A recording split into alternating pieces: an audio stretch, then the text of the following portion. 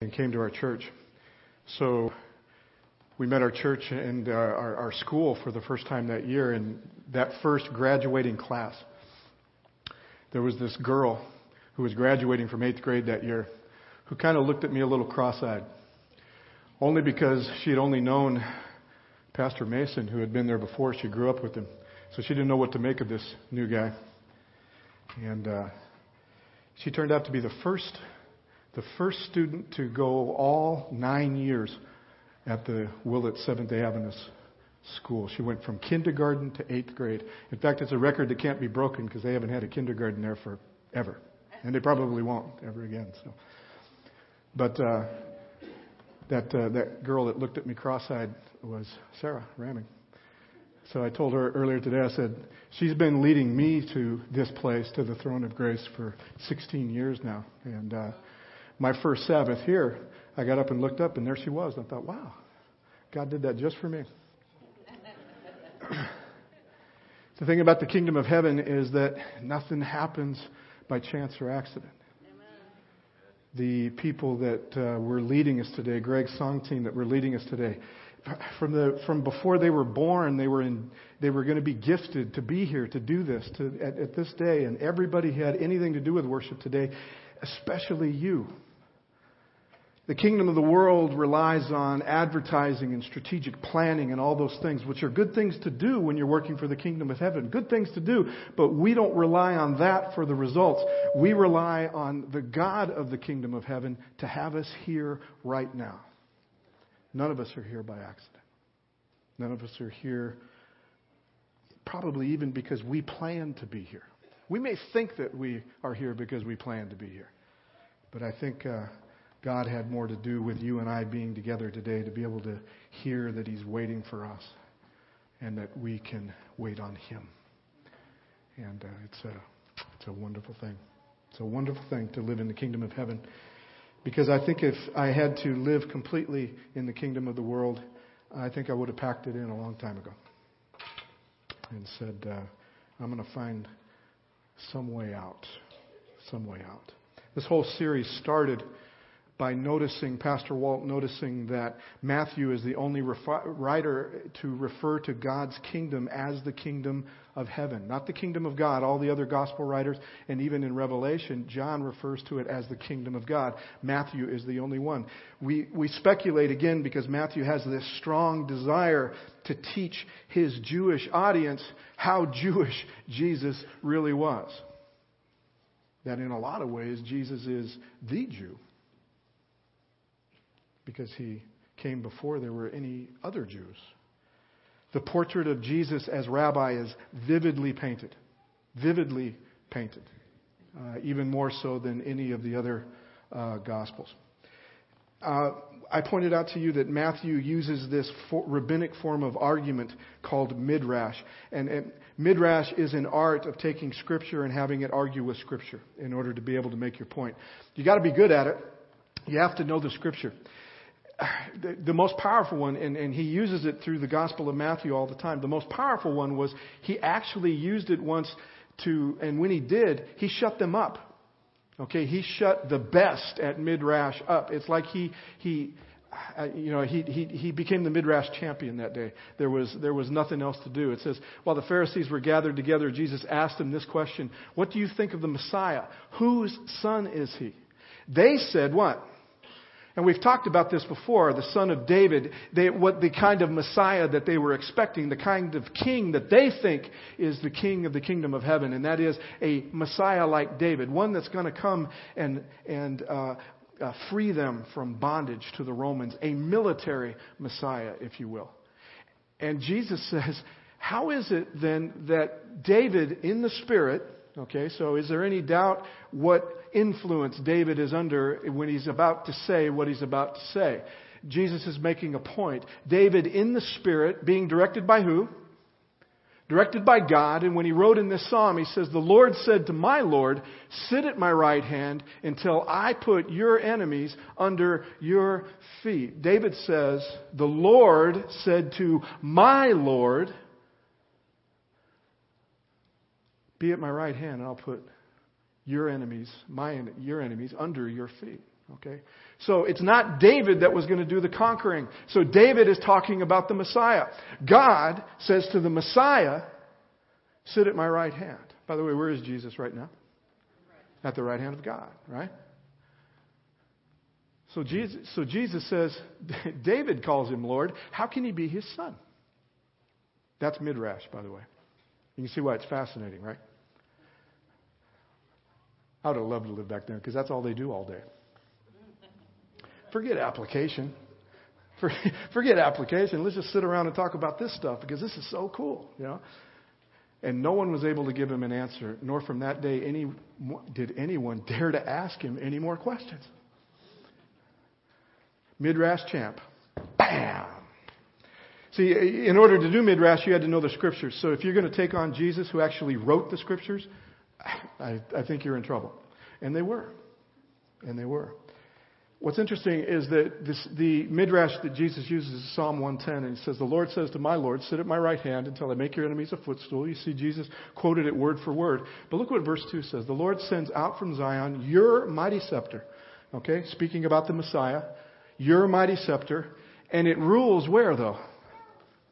It rules in the midst of your what? In the midst of your foes. See, the kingdoms have crossed. We live in the midst of the enemies, yet called to be like citizens of the kingdom of heaven. Remember, we talked about that last week.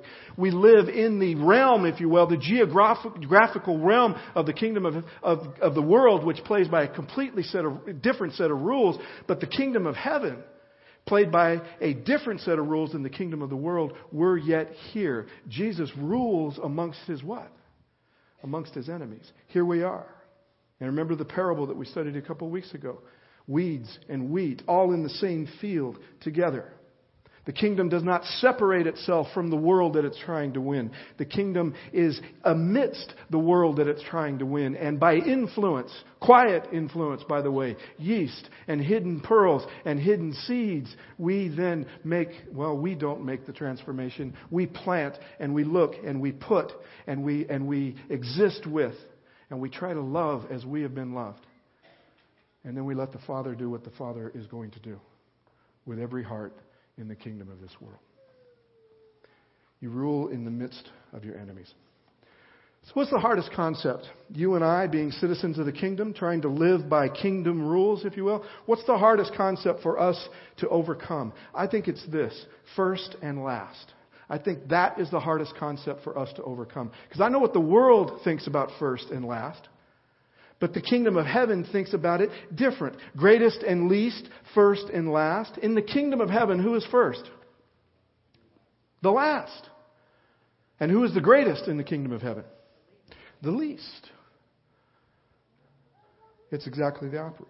And if you think this kingdom, the kingdom of the world, operates this way, you haven't flown lately. You know, I don't fly too often, and I don't know if I'm really thankful for that. It means that I don't travel much, but I don't fly too often, and I think it's a blessing, okay, because I only fly about twice a year, and every year, the first gets more urgent to be first. I want you to think of how, I'm sorry, I almost said stupid. I was admonished today for calling myself stupid. She didn't like that. Think about... What's another word then, Ben? Think of silly. I like silly. Okay, think about how silly this is. That if you have a boarding pass that has your seat on it, why do you have to rush to get there? One of my favorite comedians says, they all rush to the gate. I got to get on there. You're going to get on there. I got to get on there now. Why? That boarding pass says you're seated in aisle 17. Row 17, window. Nobody's going to take it.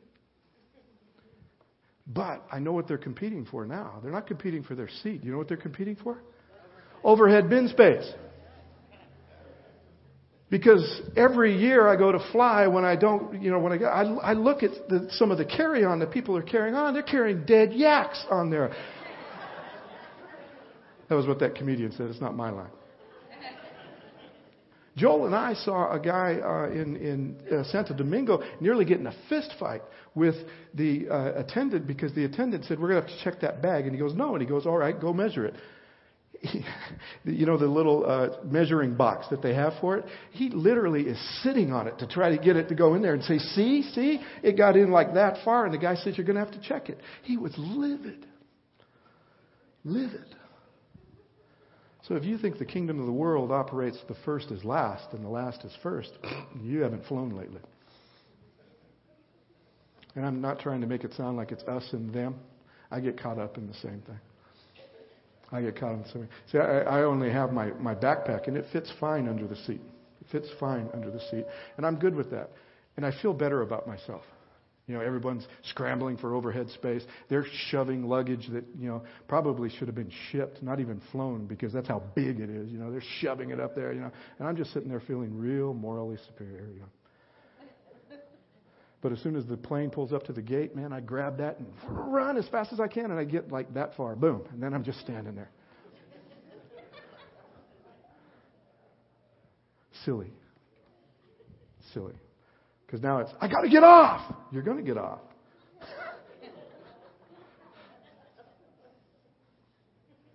It's like what, you know, after a few minutes, they're going to close the door, make you stay on the plane. Well, I got to go to L.A. now. Anyway, only weird NASA astronaut nuts can tell you who the crew of Apollo 12 was. Why? Because they went second. Everybody can tell you the crew of Apollo 11. Well, almost everybody. Shouldn't say that, especially when it's coming up on 50 years. But who can tell you the crew of Apollo 12? I can, but, you know, that's me. Sometimes first define what a product is called. How many here has soaked in a jacuzzi lately? Probably almost none of us have soaked in a jacuzzi lately, because 99% of all hot tubs are not made by Jacuzzi anymore, but Jacuzzi was the first. When I was little, you could order a Coke in a restaurant whether they served Coke or not. I'll have a Coke, which meant what? Whatever cola they got, they're going to bring it to you. Why? Because Coke was what? First. Sometimes being first, or the perception being first, sticks, even though the reality is the products aren't that good anymore. Louisville Slugger thought aluminum bats were going to be a fad. A fad, if you will. Okay? So when they finally decided to get in the game passed them by. Now in the years ensuing, it is caught up. But Louisville Slugger actually had to file for bankruptcy because they were only giving wooden bats out to any professional, because they were the only people using wooden bats. The greatest is the least. The last will be first. We've looked at the kingdom's rules. We've looked at who is the greatest in the kingdom of heaven. Quiz here, pop quiz. Who is the greatest in the kingdom of heaven? Children. Okay? Which are the least in the kingdom of the world, but most in the kingdom of heaven. But I want to talk about the least in the kingdom of heaven. I want to take a look at the least. What does the least citizen tell us about the kingdom itself and the rules that it plays by and what it takes to belong? As they went away, Jesus began to speak to the crowds about who? About John. John the gospel writer, or who? John the Baptist. If you read the verses that come before this, John has sent his disciples from prison to ask Jesus if he is the Messiah or should he look for another. And Jesus tells him something, and we'll get to that in a little bit. But he says, what did you go out in the wilderness to look at?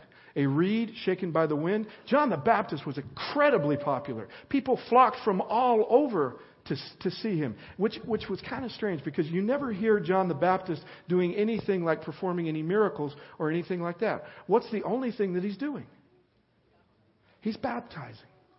And people are flocking from all over to be baptized by him. It's strange. No miracles, no healings. Don't even talk about what a great preacher he is, which I'm sure he was, because he took the opportunity to preach. I'll tell you one group that didn't like to hear him preach. Those are the ones he was preaching about.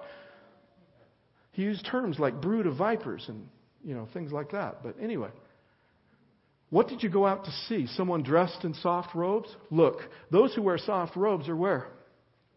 Royal palaces, okay? The kings of the world wear soft robes. They wear soft clothes. They have all the trappings of a monarchy. But John? No. John's in the wilderness. John's in the wilderness. And we know that he doesn't wear soft robes. His robe is made of what? It's It's made of camel hair. Okay? Made of camel hair. What then did you go out to see? A prophet? Yes, I tell you. Yes, he is. But he's even what?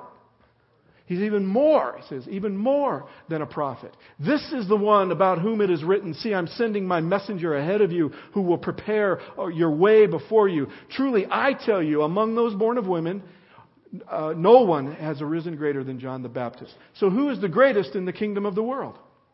According to Jesus. Anybody born of a woman, who is the greatest? John the Baptist is. But then he adds that line, but the least in the kingdom of heaven is greater than who? Is greater than him. So he just named the leastest, I can make up words, my last name is Webster. The leastest citizen in the kingdom of heaven happens to be the greatest citizen of the kingdom of the world. And by the way, John the Baptist didn't play by the kingdom of the world's rules, not one iota. Not one iota. And actually, that's what I think Jesus is talking about. But he says, he is the least in the kingdom of heaven. Wow, John the Baptist? Really? Really? Kind of makes sense. Kind of makes sense. Who was Jesus' first disciple? Who's Jesus' very first disciple? No? John the Baptist. He's the very first one. He's the first one to recognize him. And that's a good answer. I think it was Dave, right? It's a great answer. But who was it that introduced Andrew to Jesus? John the Baptist, because Andrew was one of John's disciples. So the very first disciple of Jesus was John the Baptist. Here's the tricky part, though. How can John be a follower of Jesus when John came first? John is about 3 or 4 months older than Jesus, right? He's his cousin, probably a second cousin. John came first. John shows up on the scene, starts to baptize, and when people are asking him, who are you? What are you doing here? He says, I'm a voice crying out in the wilderness. Make way, make straight the paths of the Lord. John came what? First. So in the kingdom of the world, how can you be a follower if you came first? I think that's what Jesus is addressing right here. It's a good question. John answers it, by the way. John tells you who he is. This is he of whom is said, after me comes a man who ranks ahead of me, because what?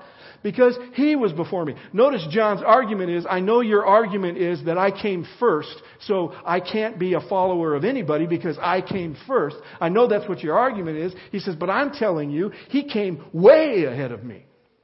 See, but they don't get it. They don't understand it because they're firmly entrenched thinking they're living in the kingdom of heaven, but they're playing by the kingdom of the world's rules.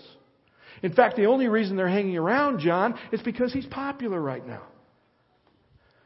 The Pharisees would show up, the church would show up after John has already become popular because they're saying, hey, if this is really something happening, then I have to be involved because I'm the only one who knows the signs of the times.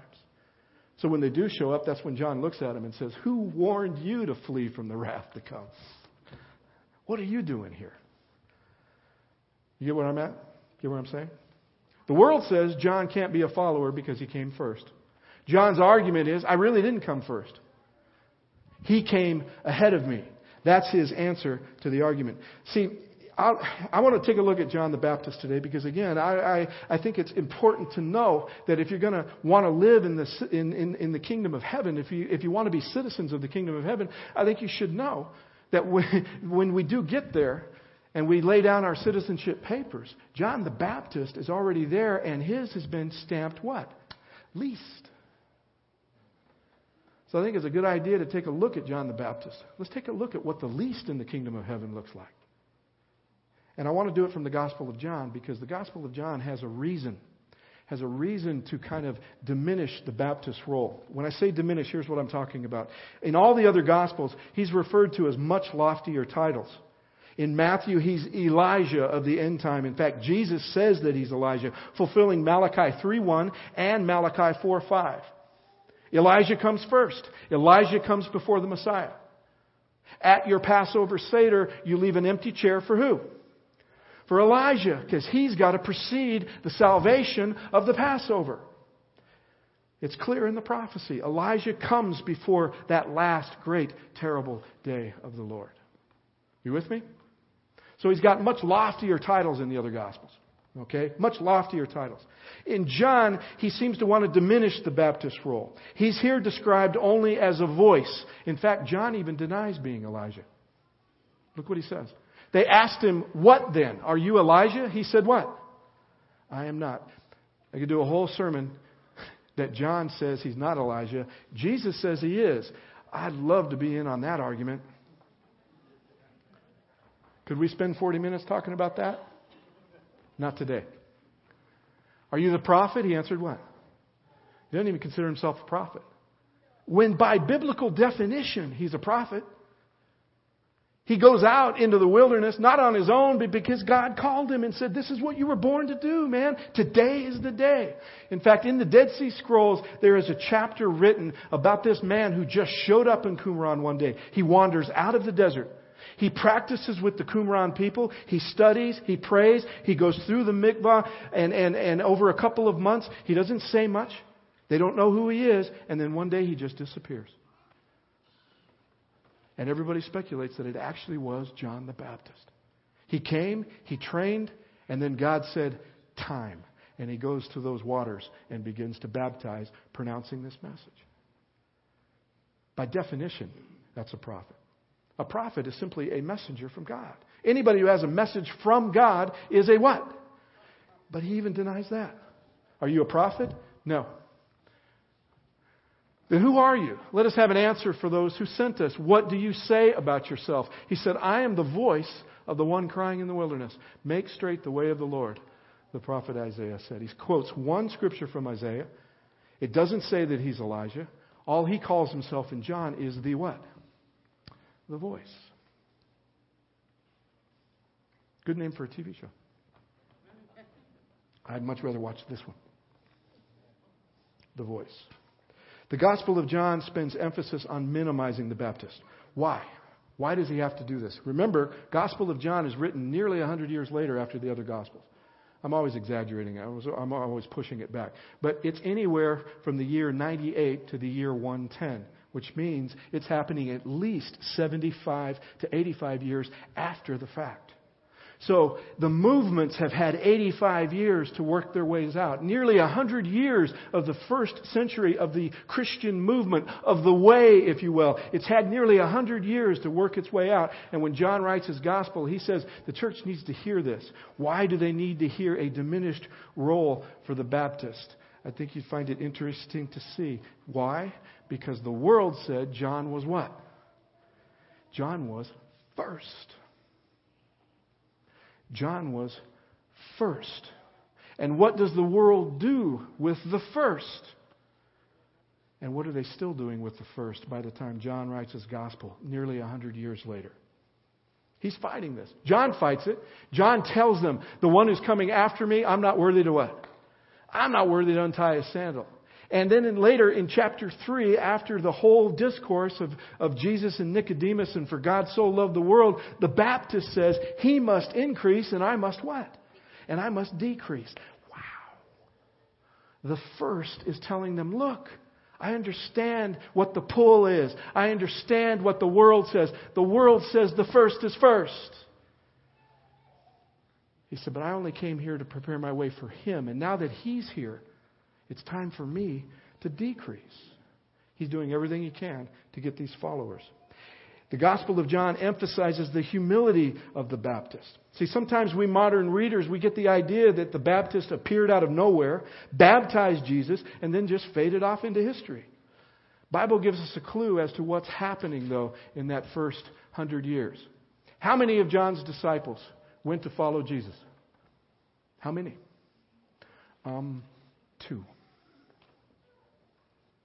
Compared to how many he must have had. Right?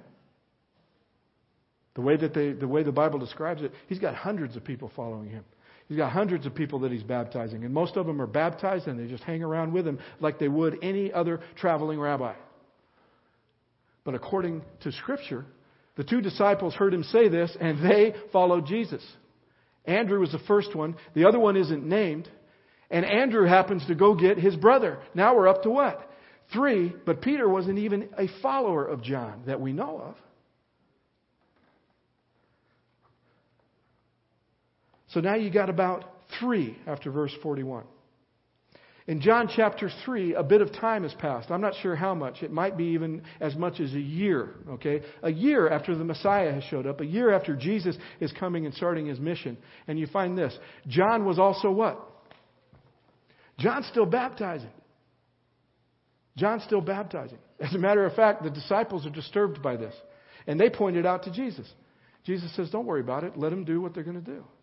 But this is nearly a year later. John is still baptizing because water was abundant and people kept coming. Where are they coming? To John. I want you to picture that Jesus is actually baptizing right up the river. But who are the people still going to? Do you think the argument is playing out? Well, they got these 2 guys. They're both great preachers. I'm going to go to the one who's first.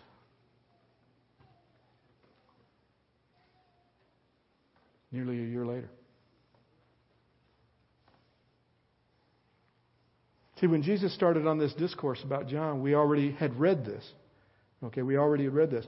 But according to these, John still has disciples well into Jesus' public ministry. When John heard in prison that the Messiah, what the Messiah was doing, he sent word by his what? His disciples. He still has disciples. Even though they heard him say everything that he's already said. He's already told them about increasing and decreasing. He's already told them that I'm merely a voice. I'm not the Messiah. I'm not Elijah. I'm not even a prophet. And yet he can't shake loose. He's now in prison. And they're still what? They're still following him. They're still hanging around. And he said, are you the one who is to come, or are we to wait for another? Do you think that maybe one of the reasons? I always used to think he was so discouraged by being in prison that his faith is wavering, and now he's questioning whether or not Jesus is really the Messiah. But could one of the reasons why he's questioning why Jesus is still the Messiah is that he can't get rid of his disciples? They won't go follow him.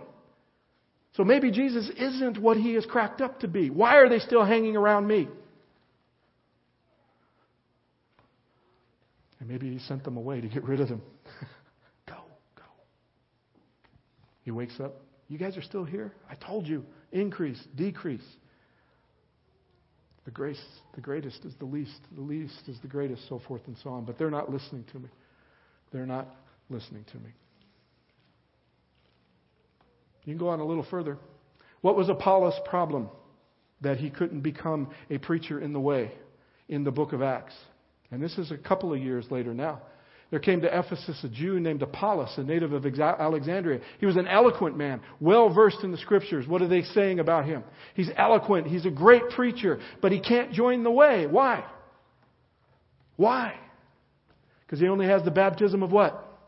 The baptism of John. He's been John the Baptist's follower. When Prisca and Aquila hear him preach, they say, whoa, wait a minute. I don't know what he said. But it tipped them off saying, you know what? You don't have it all yet. He's only been baptized by who? He's still following John. He might even be still teaching that John is the Messiah.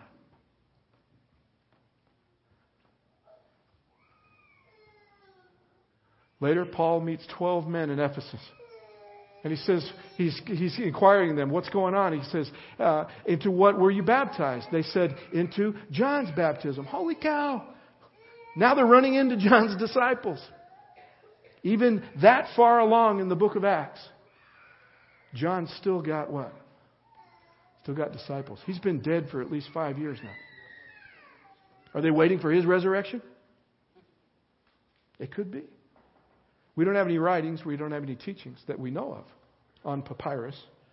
But Scripture at least indicates that something's going on here. Did you know today there's a small group in southern Iraq called the Mandeans? And if you look at their Torah, their Scripture, and you begin to trace their lineage back, it doesn't go back to Muhammad. It doesn't go back to Abraham. It doesn't go back to Jesus. Guess who it goes back to? John the Baptist. To this day. All because the world says what? John came first. He has to be the one. He came first. In the world, the first is the greatest. It seems incredible to me. Incredible that even today you would have followers of John and that they would fail to understand the superiority of the Messiahship of Jesus. There are quite a few reasons, though. Quite a few reasons. I'm definitely not going to call a follower of John stupid. In fact, my wife won't let me call anybody stupid anymore. And number one reason is because John came first. And I know maybe that's a little hard for us as Christians today to get our head around. But think of us in our everyday lives. What does first hold for us? Even we believe that the first was better, don't we? We all do. We believe that the first was better. Firstborn sons. To this day, firstborn sons. I was the first grandchild born on my side of the family. Spoiled rotten. My first birthday, you should see all the gifts and everything else. We got a picture of my brother's first birthday. He's got a cake.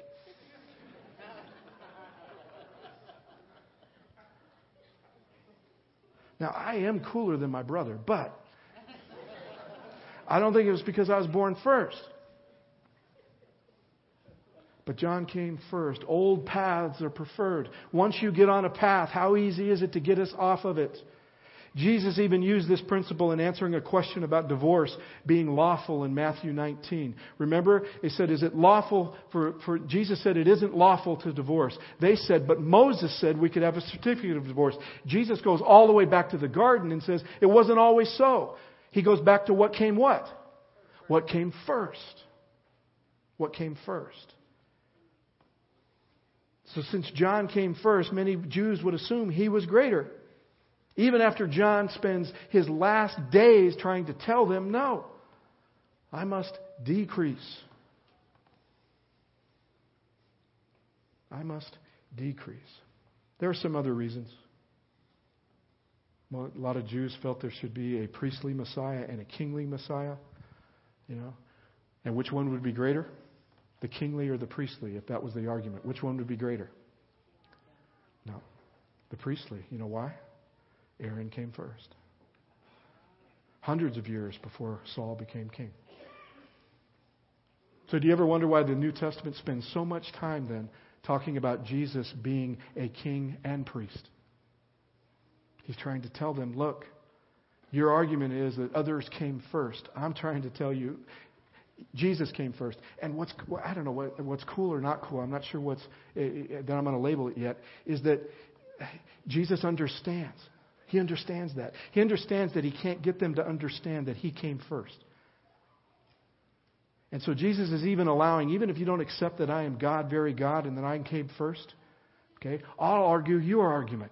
I'll meet you where you are in order to bring you where I am. So it's the pull. So John's humility is actually remarkable, isn't it? John being able to pull this off is actually remarkable. How much easier it would have been just to accept the accolades and continue to grow his movement. What was the temptation to do that? Even after he can't get rid of these disciples, he can't shake them. And he's got to be wondering, okay, all right,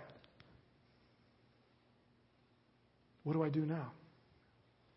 So he sends the disciples to Jesus. Ask him. Ask him. See, I think that God was always trying to pick this apart. He's trying to pick this one thing, this first is best argument apart throughout Israel's entire history. He picks Isaac. Isaac was born first or second? Second. Esau would kill me. Jacob. It's not Esau. Jacob. Second. Isaac came after Ishmael. Ishmael would definitely kill me. Okay. Jacob or Esau? Jacob, born second. David, born what? Fifth, I think. Fifth or sixth. Samuel goes down all of his brothers. In fact, they're in line, rated what? Oldest to what? Youngest. In fact, they didn't even bring the youngest in. Do you have any other sons? Because these guys ain't it. Well, I got one, but that's ridiculous. He's just a kid. He's out there. Samuel lays eyes on him and says, that's him. And here's God's voice. kingdom of the world looks on the outside. And they pick who? The first. I pick the last because I look on the inside. So John has the entire kingdom of the world pulling at him and telling him he must be number one because he was first. But Jesus says, no. He may be greatest in all the kingdom of the world. And by the way, when he says that he was greatest in the kingdom of the world, did he have more money than everybody else? Did he have more power than everybody else? Did he exhibit that he had more power than anybody else? No. All he had was what was on his back.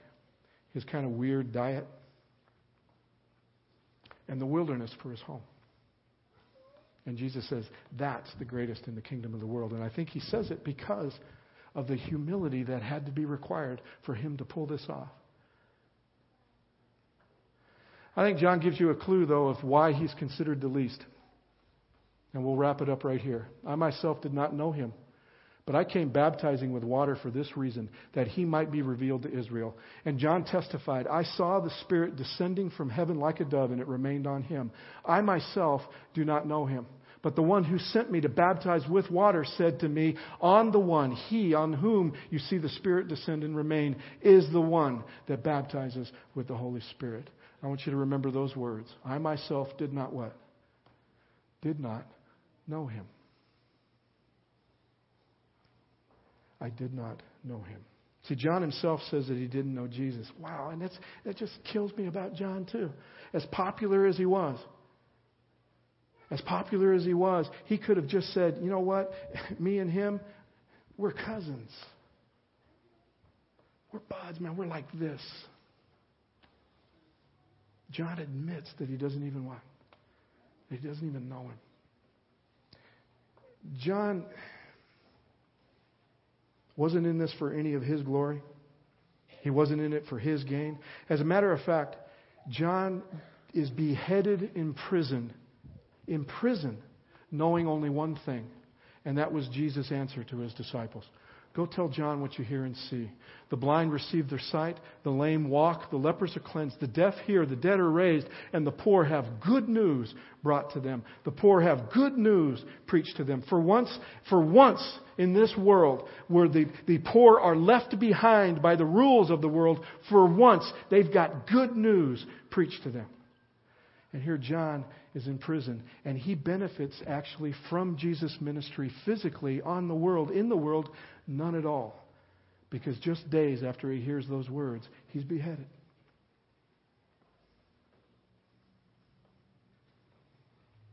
His willingness to become least, his willingness to decrease as Jesus increases. Jesus' message does nothing for him in this world. He's not even healed by him. He isn't saved by him. He isn't rescued by him. He was born to be least and to carry out what he was to carry out, and then he was to die without ever receiving the worldly, if you will, benefits of healing, cleansing, liberating.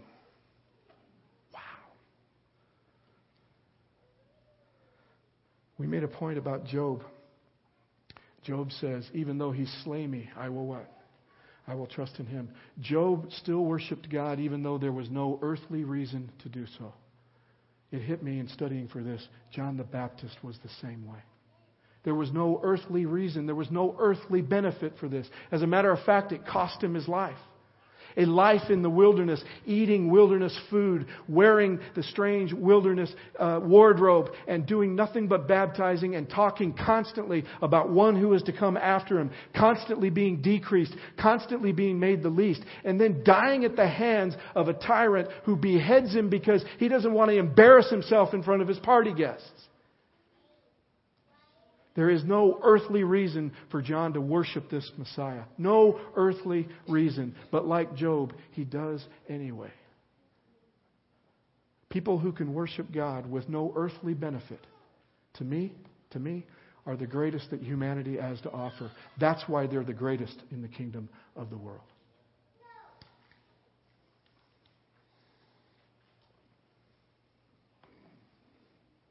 John will be. But why he is the least in the kingdom of heaven is very interesting. Why he's the least in the kingdom of heaven is very interesting. Because John will be the last person to be called and to follow Jesus without knowing him.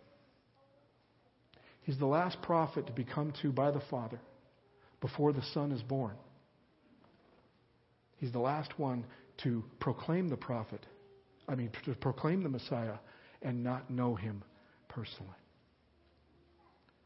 I think this is why Jesus says that that's why he's the least in the kingdom of heaven. Because everybody after John now, guess what? The way that you and I get to be in the kingdom is because we get to know him. We get to walk with him and talk with him. And by the way, we get to walk with him and talk with him because John smoothed the way and made the way for us. In a way, John gave his life so that you and I would be able to someday understand that that guy walking right there is the Lamb of God who takes away the sin of the world.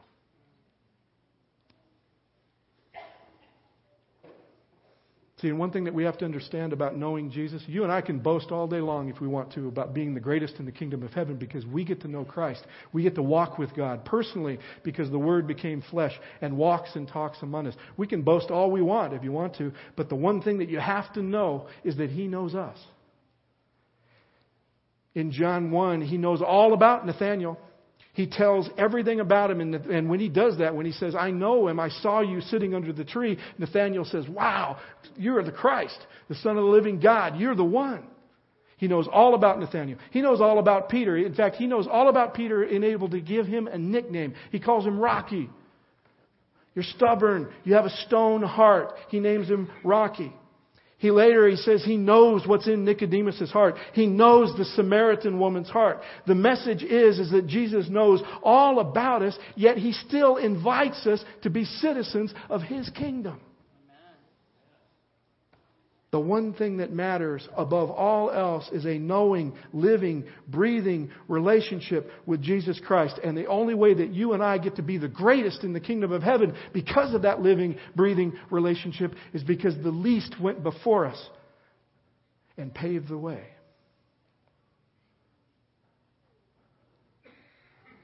Anyone coming after John can be greater. Why? Because we can know him. And John never did. The only thing that matters is a true living relationship with Jesus. I hear people talk all the time. Boy, God saved me from this. God saved me from that. Well, you know what? We have people out there who have not had that kind of miracle performed in their life at all, ever. And they need to know that Jesus loves them too. And if we try to get across to them that God loves you because He does good things for you, then we're falling into the same trap that John's disciples fell in. The kingdom isn't out loud like that. It isn't up front. The kingdom is the relationship with Christ. And that you know that even if we find out that heaven is a myth, heaven actually will still be in the kingdom because the kingdom actually is walking with Christ. And not some city that is supposed to descend after the millennium. Jesus comes and gets us, and He gets us all around. He goes, you know what? There's been a technicality. That city you guys all want, that mansion that you all want, I'm sorry, I couldn't pull it off. Then all of us, who number as the grains of sand, will all be able to say, hey, we're still citizens in the kingdom of heaven. We'll follow you wherever you go.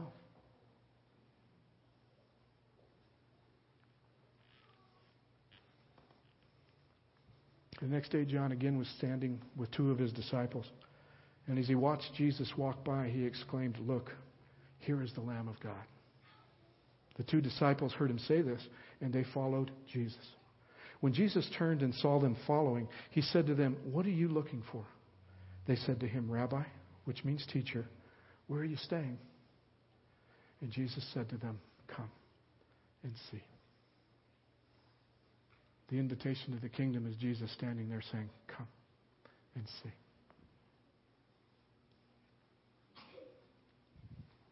Again, like with every other part of this series, we don't want you to be on the outside of the kingdom one iota. We just ask you to heed His invitation today. Come and see. If you think it's because you don't belong, Remember, Jesus knows, and he still says, come and see. The only reason any of us belong is because Jesus invited us. He gave us the kingdom, and he died to assure us that it can be ours. Don't walk one more day. Don't walk one more day living by the rules of this world. It's a cruel world with a harsh taskmaster, and there is no there.